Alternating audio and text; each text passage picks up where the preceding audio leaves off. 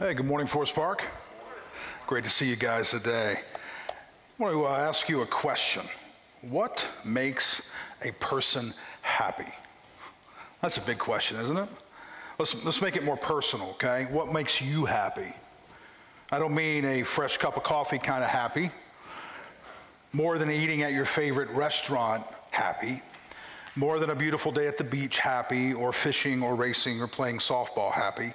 I mean, what makes you deeply happy, fulfilled, content, genuinely and authentically happy? What do you think it is?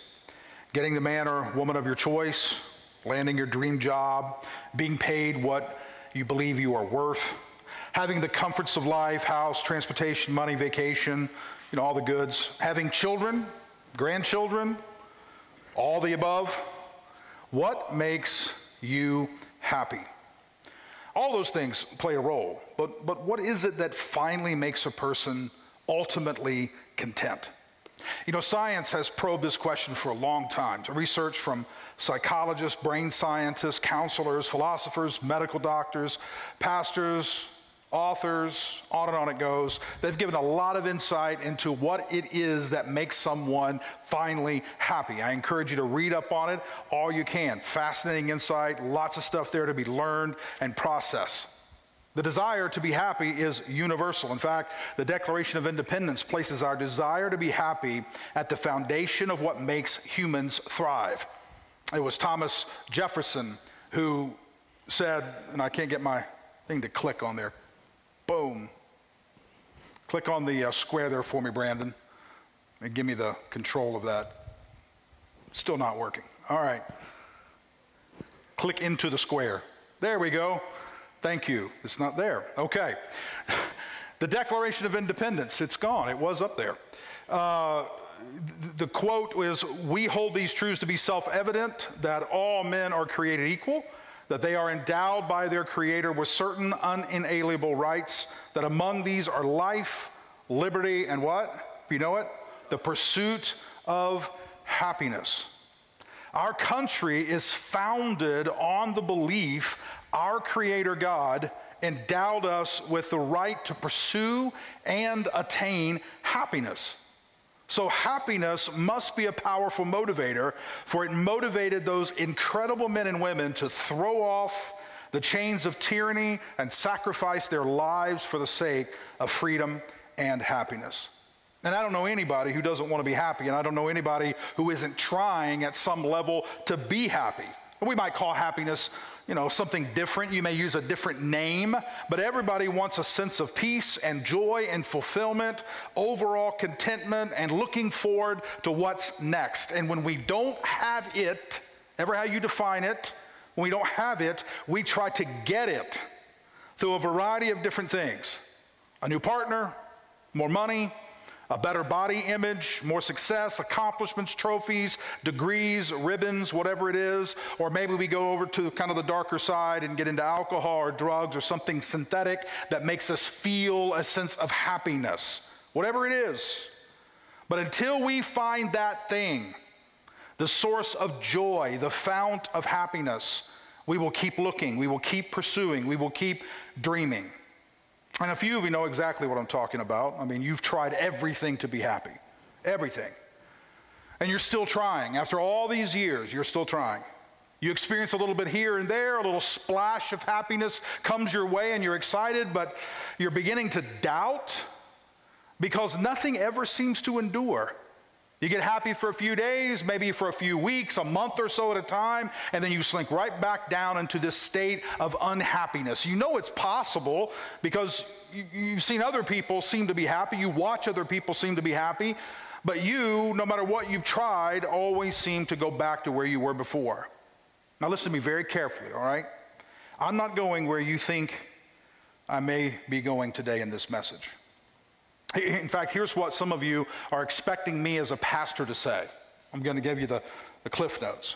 Basically, I'm going to say something like this. You want happiness? Well, you're seeking it in all the wrong places, and you're never going to have it until you pursue Jesus. So follow Jesus, and you will find ultimate happiness, and then we'll have a time of prayer, dismiss. What a great message, Pastor, and I'll say thank you. Well, that's not where I'm headed today. Some of you are trying to stay ahead of me, and that's kind of what you expect me to say. I mean, we're in church. This is a sermon. If you call this a sermon, this is a sermon, and that's kind of what you expect to hear in church. It's not where I'm headed. Assuming the risk of being misunderstood, listen to me very carefully. Pursuing Jesus, at least in the way that a lot of people describe it, does not bring ultimate happiness. Most of what you hear in church about pursuing Jesus is emotionally based. And it is one reason we have so many discontented Christians. It's the reason we've had people leave Forest Park and say on their way out, I tried it, but it didn't work. I want you to hear me clearly.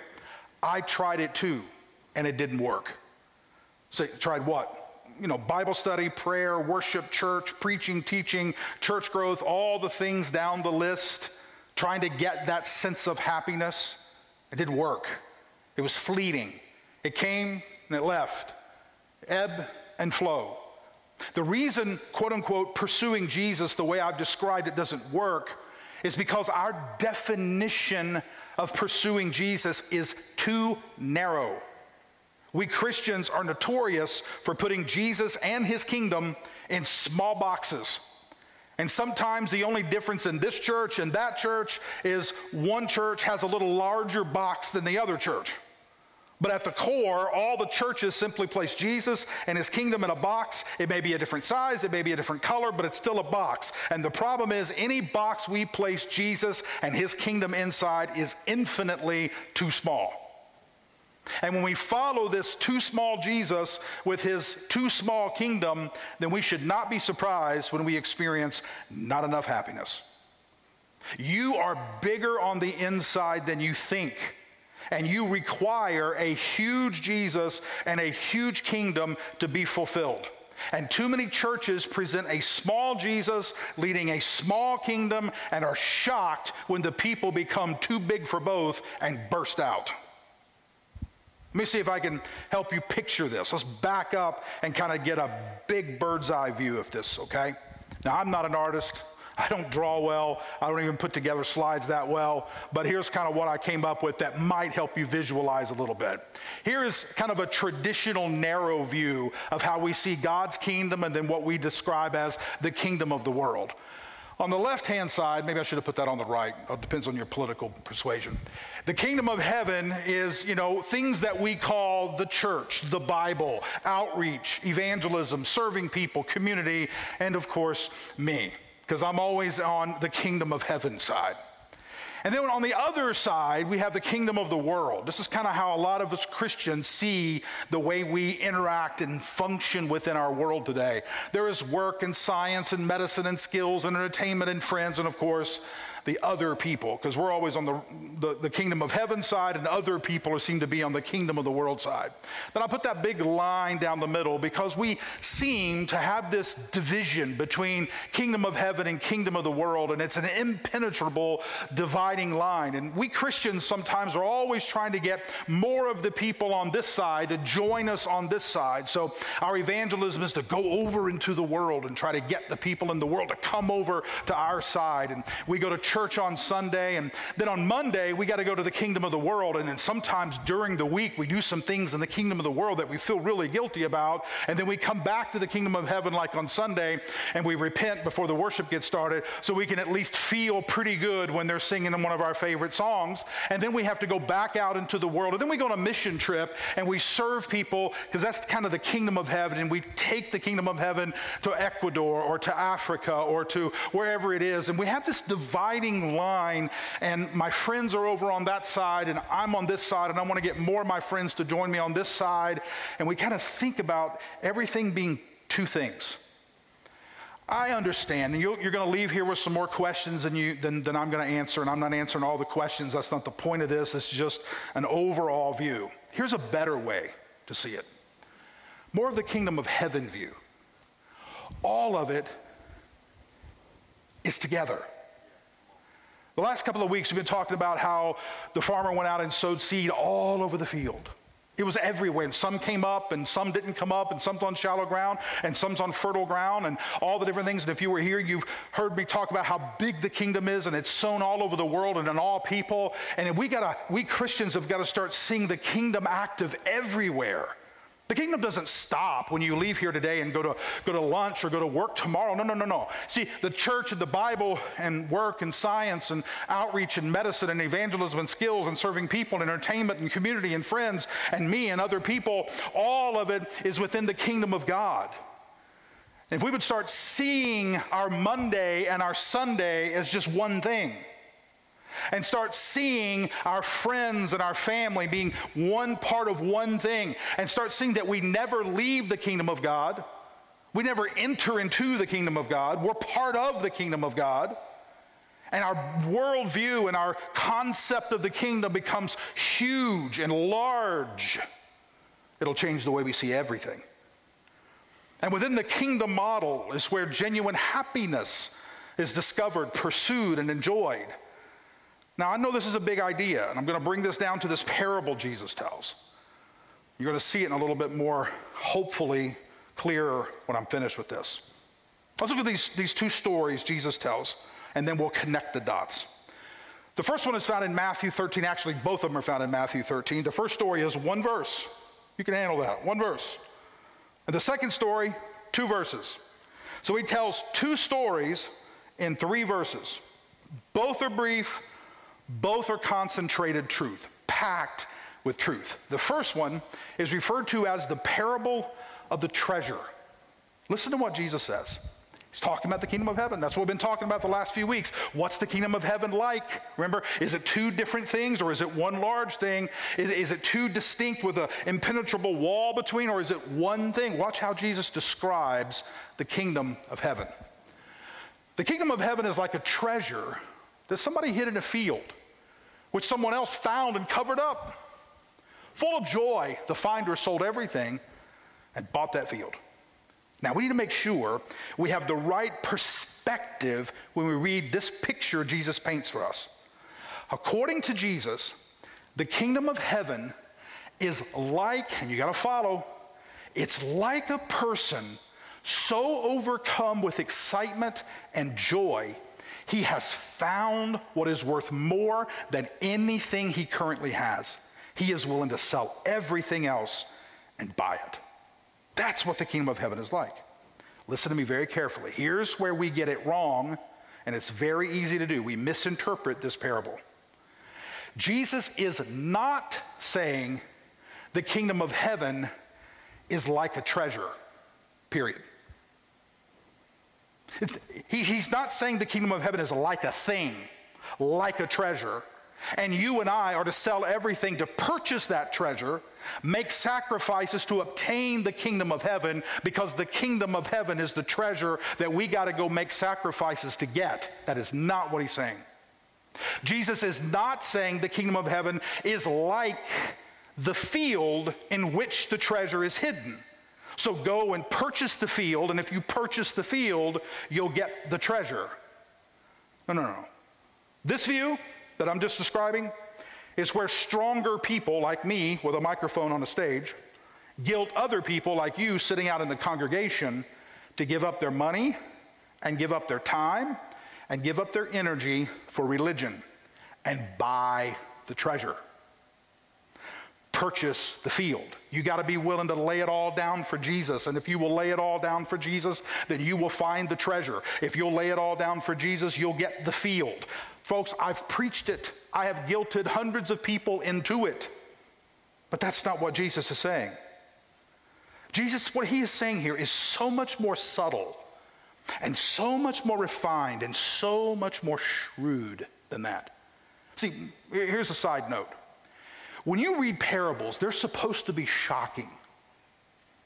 It's 3 verses that he's giving eternal truth in, and he's packed it, concentrated it in just 3 verses. You're supposed to walk away from a parable and go, what? You're supposed to walk away from a parable scratching your head and saying, whoa, okay. You answered one of my questions, but now how you answered my question has stirred up 10 more questions. You're supposed to walk away and say, I'm not so sure I want to follow him anymore. You're supposed to walk away and say, that is such upside down thinking. I'm not really sure how I fit into that, and that fits into me. See, we've tamed the parables. We've tamed them so they sound like this.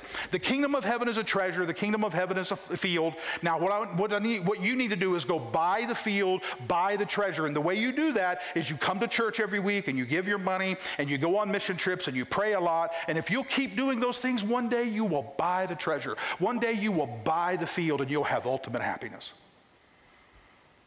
That is so thin. So thin.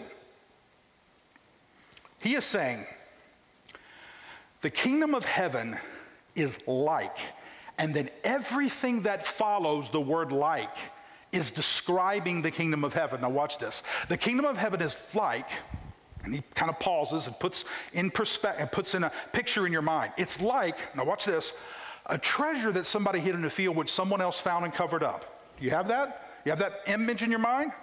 Here it is. Full of joy, the finder sold everything and bought the field. That's what the kingdom of heaven is like. Let me explain. He is saying the kingdom of heaven is like the passion and joy and excitement of finally discovering what is worth more than everything else that you've ever had before, and you're so overcome with joy, you are willing to get rid of everything else to have that one thing. That's what the kingdom of heaven is like. Follow. The kingdom of heaven is not the thing. It's not the treasure. It's not the field. The kingdom of heaven is like finally figuring out what matters in life. That is what the kingdom of heaven is like. Let me make it more clear. You know that moment, and it happens to everybody at different times. But you know that moment when everything clicks and you go, that's what life is about.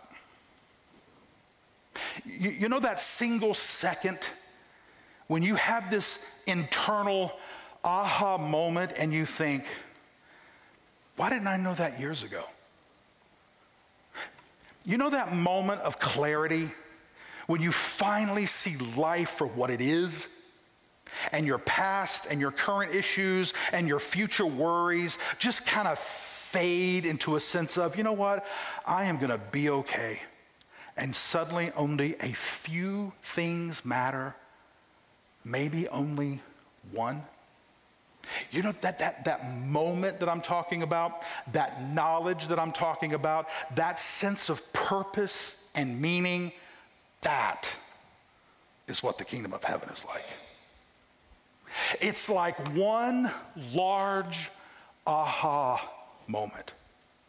It's like one moment where you say, that is what it's all about. And until you have that moment, until life's purpose and meaning crystallizes for you, you will pursue happiness and joy in every conceivable place, and you will never possess it. Notice this guy in the story. He's collected stuff his entire life. Stuff he thought he wanted. Stuff he thought he would always want. Stuff he was convinced that he would need. But one day he's walking through a field. And when he's walking through the field, he finds this treasure that somebody else hid. Keep that in mind. Someone else hid it. He finds it, and all of a sudden he says, I'm done searching. I'm finished looking. I've got to get this treasure. So he hides it even further so nobody will find it. He goes out and he liquidates everything. He sells everything he has. He comes back and buys the field, for he has finally found what he's always been looking for. This hidden treasure is worth more than anything he has ever accumulated in his entire life. The joy of liquidating everything for this treasure, that is what the kingdom of God is like. And some of you know exactly what I'm talking about. Mostly it's our older folks. I'll let you define older folks. No age, but some of you know exactly what I'm talking about. You know when you're older and you've gained some wisdom and probably some weight, you've gained some truth, some experience, you probably have some scars, and you look back across your life and you realize how many things you wasted energy on, how many things you wasted money on, how many days you spent wringing your hands over what really didn't matter. And you look back across the field of your life, and finally it clicks. And finally, what matters is just your family and a friend or two. And you're done with all the fake images and all the fake people and all the empty promises.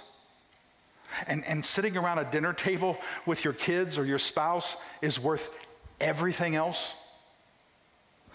You know when you finally move to a place and you think, you know what, it doesn't matter what everybody else says about me as long as those who know me best respect me most. You know when you get finished with a hard day's work and you might not make a lot of money, but what you do is deeply fulfilling. You know when you look back across the room and the man or woman you love, and they are far from perfect, but they are perfect for you, and you want to be perfect for them. You know when you sit with your parents or your grandparents or your grandkids and you're at peace. You know when life becomes simpler and love is what matters most. You know when you quit chasing silly things and you start doing meaningful things. And you would have given everything up if you could have just known then what you know now. In that moment, you've tasted the kingdom of heaven. That's what he's saying. It's so much bigger than buy the field, buy the treasure. Come to church, pray your prayers. So much bigger. And when you finally see it, when you finally figure out what life is about, when you finally have that moment, that aha moment where everything clicks, you start thinking, where have you been all my life? Why didn't I live like that when I first got married? Why didn't I think about that when my kids were little? Why didn't I value my character? Why didn't I value my friends? Why didn't I value this or that? Why did I spend so much time wandering through fields? I wish I would have only found this treasure earlier. Remember I said hidden treasure? Remember? He found a treasure hidden. Every single word Jesus uses is important. Every single thing is packed with truth. Watch this. Matthew 11:25. Jesus speaking, I thank you, Father, Lord of heaven and earth, that you have hidden these things from the wise and learned and revealed them to baby. He's hidden the truth. He's hidden the true treasure of what life is about. Few people find it. Luke 18:31 through 34, this is the last part of that. They did not understand many of these things, and this word was hidden from them, and they did not know what he was talking about. Many of the disciples didn't catch the treasure of Jesus' words. In fact, sometimes when he was finished telling them something, they scratched their heads and, what do you mean? I don't get it. So many of us live our entire lives and we never get it. We never get it.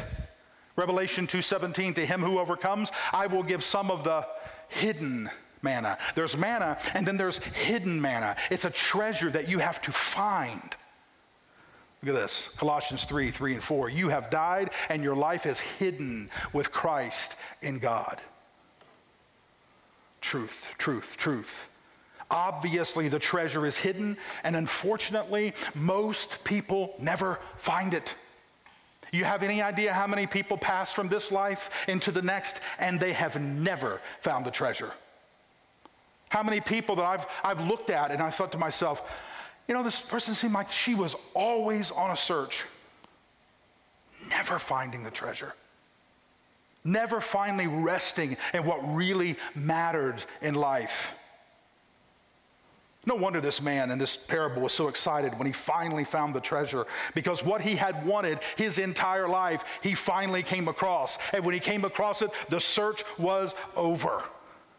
And then Jesus goes directly into another story and drives this point home even further.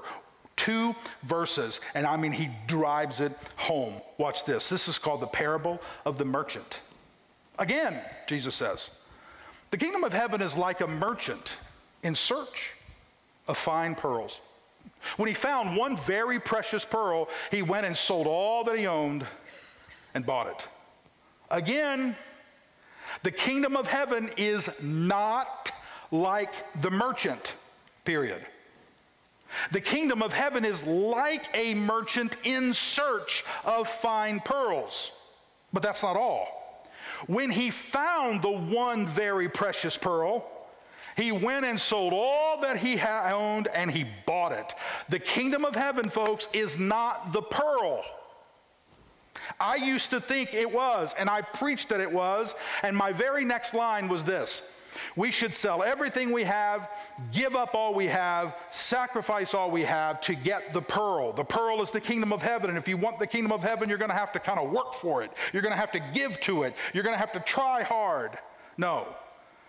The kingdom of heaven is like the merchant in search of fine pearls. Notice he's been looking for many pearls, lots of stuff, many different things. But when he finds the one very precious pearl, he sells it and he buys it. The kingdom of heaven is that desire he has, that click, that moment where he says, this is it. I'm finished looking. Here's an insight. 3 insights in a row. When he found the one pearl, he stopped searching for all other pearls. Another insight, he stopped searching because he knew when to stop. What's so insightful about that? When you get older and wiser, and trust me, they're not one and the same. If you get older and wiser, you're blessed.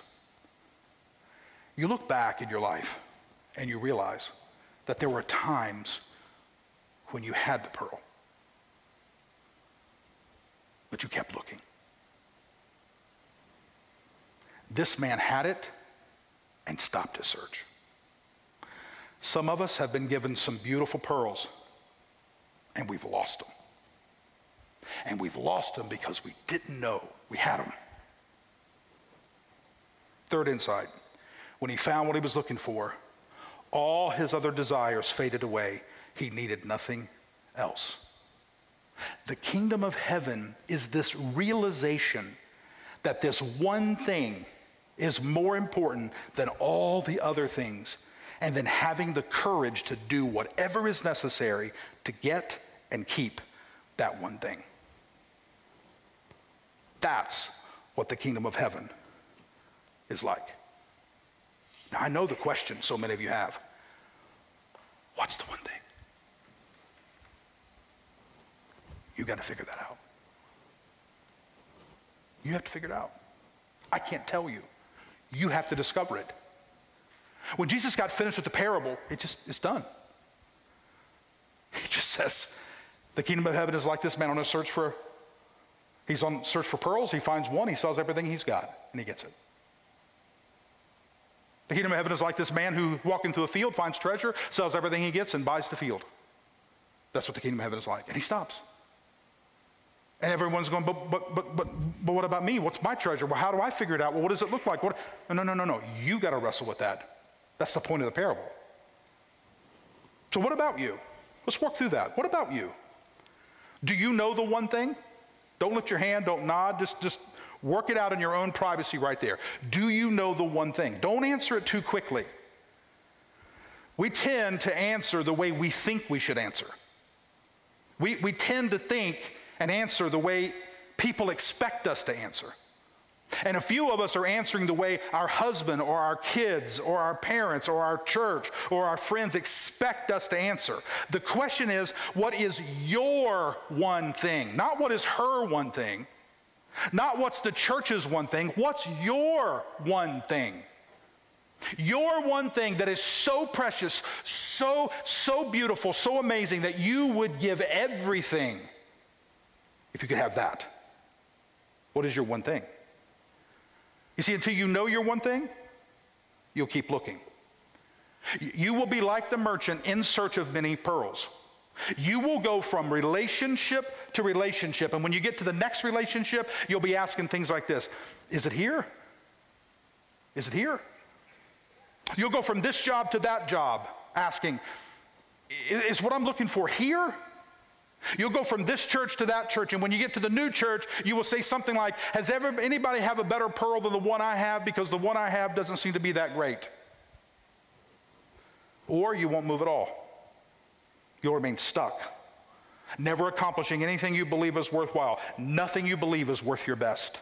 Until you know what your one thing is, you're not living. It's been said, 2 most important days of your life: the day you were born, the day you discover why. Do you know why? Can I ask you some tough questions? Sure, Scott. We would love tough questions. All right. Do you have any idea what you were looking for in life? Do you have any idea? If not, how will you know what it is when you find it? You see, when the guy found it, he stopped because he knew that's what he wanted. When he found the treasure, he stopped. He bought the field because he knew what he wanted. Do you know what you want? And is that thing, whatever it is, whatever that passion is, that desire, is it big enough and important enough and significant enough to cause you to leave all other things to get it? Here's an insight. Once the merchant sold everything he had and bought the pearl, he ceased to be a merchant. He became a man with a priceless pearl. His identity switched. When you finally figured that out, and you have that moment and you say, that's it. Now you're living and thriving within the kingdom of heaven. All right, let's make it real practical before we wrap it up. Dr. Amy Jill Levine, she asked a question. I was reading some of her work on parables. And in this, she said, what is your pearl of supreme value? For what would you sell everything you own? Now be careful, as I mentioned. Don't respond the way a church or pastor might want you to respond. You need to sit with this. The reason why I'm not going to give you your one thing is because you got to work on it. You need to sit right here and meditate on that question, pray through that question, think through that question. You need to wrestle through, just like Jesus when he told the disciples and they walked away scratching their heads because they couldn't figure it all out in the moment. You're not going to figure it all out in this service. You need to work through that in your own life. This parable, the story Jesus tells, has been spiritualized way too much. You got to think more broadly. That's why I set up the whole 2 kingdom thing and the whole big kingdom thing. You got to put your desires within the large kingdom, not just the church kingdom. What is it? What is your one thing? Watch this. On Monday evenings during the school year, Dr. Amy Jill Levine, who is a professor at Vanderbilt University, she teaches or facilitates a divinity course at Riverbend Maximum Security Prison. The first year she taught 12 Riverbend inmates and 12 Vanderbilt students studied the book of Matthew together. Now, can you imagine being in the room with 12 prisoners and 12 Vanderbilt University students? More than likely, university students, well-connected, good money, probably lived a pretty good life, and they're sitting shoulder to shoulder with 12 prisoners who were there, many of them for life. The first year she taught the course of Matthew, these 12 Riverbend inmates and 12 Vanderbilt students, they studied the book of Matthew together. And when she got to this parable, she asked this question, the same question I posed to you. What is your pearl of supreme value? For what would you sell everything you own? What an interesting question to ask at a maximum security prison. One River Bend student, inmate, said simply, freedom. Freedom. He said he would do whatever it took, confession of his crime rather than denial, anger management courses, psychological tests, anything. He would do anything if he could just get up and walk outside and be free one more time. And when he said, I am free, if I can ever be free, I'm going to do whatever I got to do to break the cycle of crime and incarceration in my history. Freedom. Something you and I take for granted. In fact, when is the last time you really ever celebrated your freedom? In just a moment, we're going to pray and dismiss, and you're going to get up and you're going to walk out and go anywhere you want to go. Freedom. 24 hours a day, 7 days a week, freedom. Do you ever look at it and say, I have what millions of people around this world wish they had? See, we miss the pearl, don't we? We miss the treasure right there. Because we get on social media and we compare our house to somebody else's house.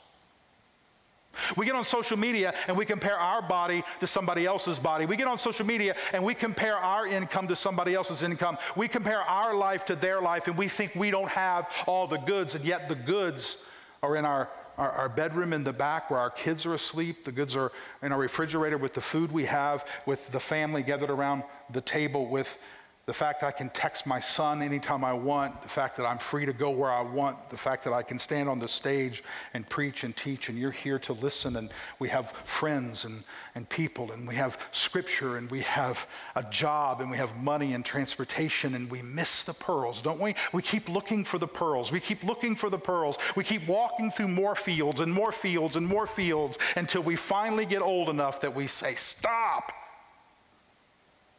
It's right here. Another inmate simply said, safety. Safety. He said he would invest everything he ever had if he could just ensure he wasn't going to get knifed in the chow line or attacked in the shower. But you haven't even ever thought about that. Safety. We take it for granted all the time, do we not? It's right in front of us and we don't think about it. Another student said that when he came to prison, he lost everything. His property, his clothing, his identity, his dignity, and now he's got to reconstruct all of it, layer by layer, tier by tier, and maybe one day he can figure out what his pearl is. What's yours? Some of us never know until it's gone. Then we realize we had it, and we let it go. Let's put some legs on this, okay? For some of you, the pearl you seek is not some grand spiritual thing. It's not, I just want to change the world. I just want to feed all the kids. I just want to build houses around the world. I mean, that's great. That's awesome. But we spiritualize this and make it so big and so grand. You know what? For some of you, if you were honest, this is what you would say your pearl is. You would give everything if you could just have peace from anxiety. Because everything in your life would be different. Because you realize that peace is so much more important than the car and the house and all the other stuff. For some of you, it would just be freedom from addiction. You get a few days and then you fall back. You get a month and then you fall back. And every single time it eats your lunch. For some of you, it would be healing from childhood scars. You carry the emotional wounds and maybe even the physical wounds from what happened to you when you were just a little girl, little boy, and you've struggled with it your whole life. For some of you, it'd be a second chance in life. If you could just start over, if don't you wish sometimes life had a reset button and you could just right? Because you messed it up the first time and you would love to start it again. For some of you, you just wish your business could take off and you could finally have the financial freedom that you've always dreamed of, because it would change everything. Your kids, your family, your future. You could give things to people. You could help people. What makes this parable lose its punch is over-spiritualizing it. We answer with what we think we should say. You're in church, this is a sermon, you're supposed to say Jesus is the pearl, or the church is the pearl, or world outreach is the pearl, or feeding everybody in the world's the pearl. And let's be honest and practical, most of us will never do those things. So you know what happens? We regulate parables like this intended for spiritual mature audiences only. So we just kind of let it go. This doesn't really apply to me, It's for the super spiritual people. They're the ones who will get the treasure and the pearl. It's Jesus, but I don't know if I'll ever find out what that really looks like. And we go on with life. What's your one pearl? Here's some questions that might help you get started, okay? And then we're going to go. You wrestle with these. You're not going to answer them all here. Wrestle with them.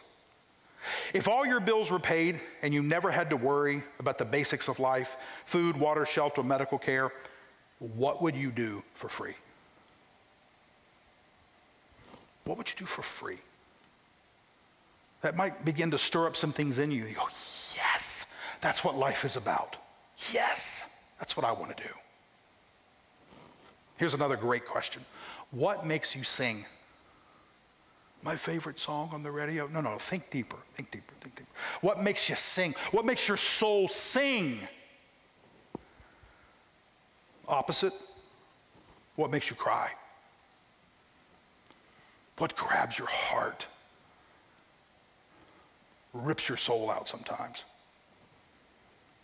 Here's a great question. If you could eliminate one thing from this planet, knowing with its absence would come a better chance of humans thriving and peace for people everywhere, what would it be? Have you ever considered that maybe you could get involved with getting rid of that thing on this planet? Opposite of that, what could you increase on this planet?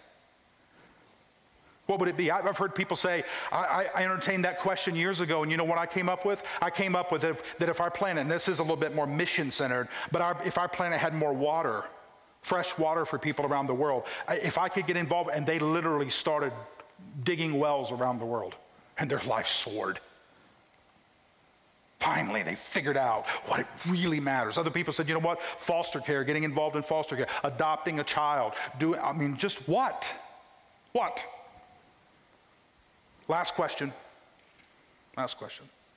When you're rested and work is caught up and your mind drifts away, what do you daydream about doing? What? Figure it out. It's not the thing, it's the passion to do the thing and having the courage to do it. That's where you find the kingdom of heaven in motion. That's where you find the kingdom of heaven alive and well. That's where you find the kingdom of it. That's what it's like. That's what it's like.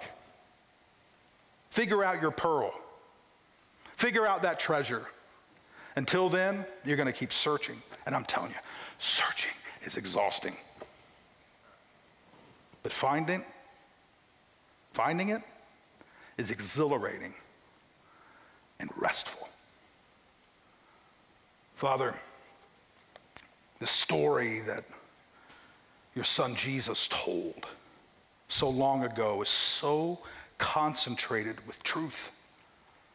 Father, no wonder when he got finished teaching, people would just scratch their heads and walk away. Some of them never followed him again after listening to him teach. Other people said, nobody teaches like this man. He has authority. When he was 12 years old, he was dumbfounding the teachers of the law and the scribes and Pharisees. He had an insight about things that other people never could see. These parables stirred the hearts of people, and they still stir our hearts today. God, help us get our mind off of the thing and try to buy your kingdom, and instead find that in-between space where we finally go, that's what the kingdom of heaven is like. It's finally understanding what life is about and getting involved to actually make that become a reality. Wake us up.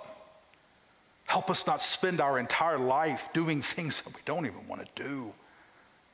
Wasting so much time with things that really don't matter. Let us start small and just find the little thing and begin. And God, I've learned so much when we give you the little, you multiply it and give it back to us, and it's so much bigger. Even if we just have a little bread and a little fish and we give it to you and say, this is all I have, you can take it and multiply it and feed multitudes. God, open our eyes to the truth of your word. Open our hearts to the truth of this message. Set us literally on fire, that we might have a passion and a desire to go and find it and live it. God, our church would be different, our communities would be different, our region, our state, our nation would be different. Thank you for loving us, and thank you for taking these stories and making them come alive. In Jesus' name, amen. Have a great day.